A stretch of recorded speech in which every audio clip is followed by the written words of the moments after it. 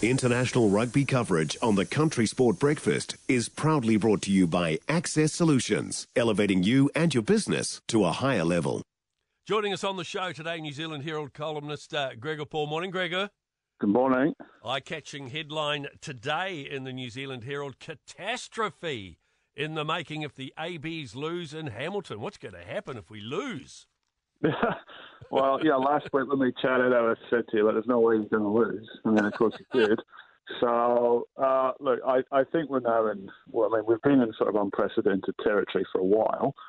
Felt like we maybe were coming out of it when the All Blacks won in Ellis Park. But here we are now again with uncertainty.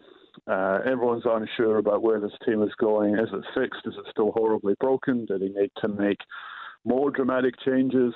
All of these questions keep bubbling around because we don't have strong answers yet to where we are. And look, if they lose again back-to-back to Argentina, with all due respect to the Pumas, who played particularly well in Christchurch, but if I could be a wee bit critical of them, they didn't really do a lot. I mean, they defended particularly well, but that shouldn't really be enough to beat the All Blacks, and certainly shouldn't be enough to beat them in New Zealand, and it was. And I guess that's the concern here, is that benchmark's too low. The All Blacks need to be at a higher benchmark than that. Yeah, tough to beat Ireland, tough to beat South Africa, but I think if you're not beating Argentina, you've got much, much deeper problems and a lot to worry about. And if that happens again, then look, I just don't think it's tenable for the head coach to remain in the role. And what happens after that? Well, we could probably fill a whole radio show talking about that.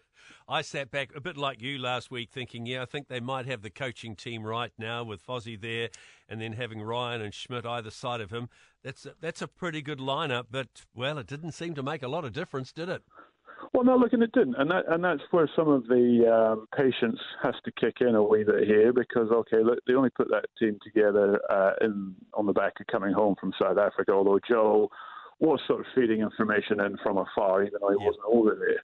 So, we've got to be a wee bit careful. I think it's click the fingers and say, right, magic, make it happen. You should be winning now every game, and flowing rugby should be forthcoming. So that's not realistic. But what is realistic is to expect the foundation skills of the All Blacks to be performed at a higher level than they have been. And that's what happened in Christchurch again, is that they capitulated. The pass and catch was poor. The set piece was fantastic. We saw Jason Ryan's influence there. I felt they mould particularly well. They look like a big, tough bunch, which we haven't been saying that about them, for the last 2 or 3 years. So there's a problem that looked like it might be on the mend.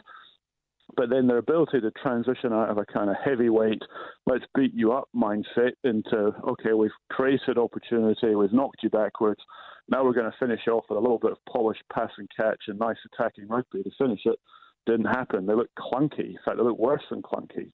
They couldn't break down Argentina's defence. They couldn't get their basic skills right.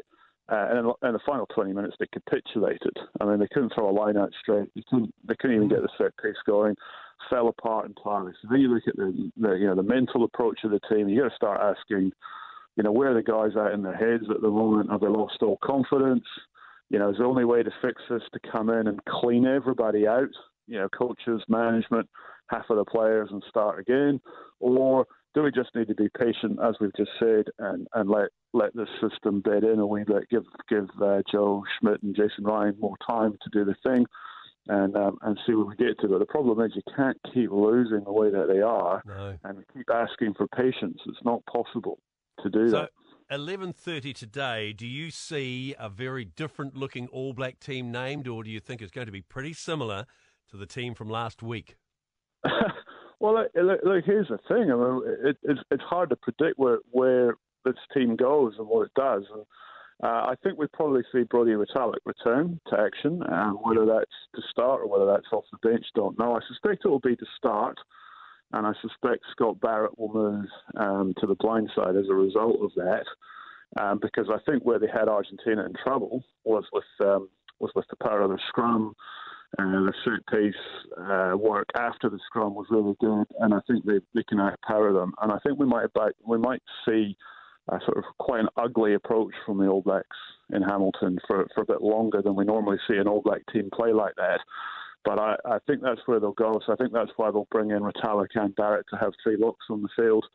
Potentially, Bowden Barrett comes back in to start, although I think they've got to commit to one or other of him or Mwanga and stick with him for a period now and stop chopping and changing. And the only other potential change I think might be under consideration, but they haven't shown much of an appetite to push senior guys along. Look, Finlay Crispy's looked pretty sharp whenever he's come on. And, maybe you start him to light a fire under Aaron Smith and also to get a bit more of a running halfback onto the field to start with. I mean, I don't think we'll see a crazy team, but we might see 2 or 3 changes, the ones I've just outlined. And I think the Argentinians will also come. They'll grow an extra leg. I think they'll be fired up after that result last week, won't they? Well, they'll be confident. And an Argentinian team that's confident's a different proposition. And not only have they beaten New Zealand in New Zealand, but remember, they thumped the Wallabies before they got here, and they're starting to build a bit of self-belief. And their game plan is really simple, and it's built on defence, and it's built on accuracy. And these are things that they can replicate. I think it wasn't like they ripped the All Blacks apart with fancy intricate rugby. It was just doing the basics really well. Like, I think the challenge for them will be emotional, and having done it once, can they climb the mountain again and find the fire to do it a second time? But look, they made history last week. They can make even more history this week because they could win the series here, and that puts them into a really special group of teams who've actually won a series out in New Zealand. So that's a big carrot for them to play for.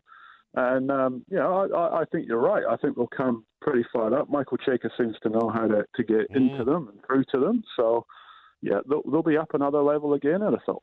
Bring on Saturday night, Gregor. Always nice to chat, mate. Enjoy. Thank you. Will do.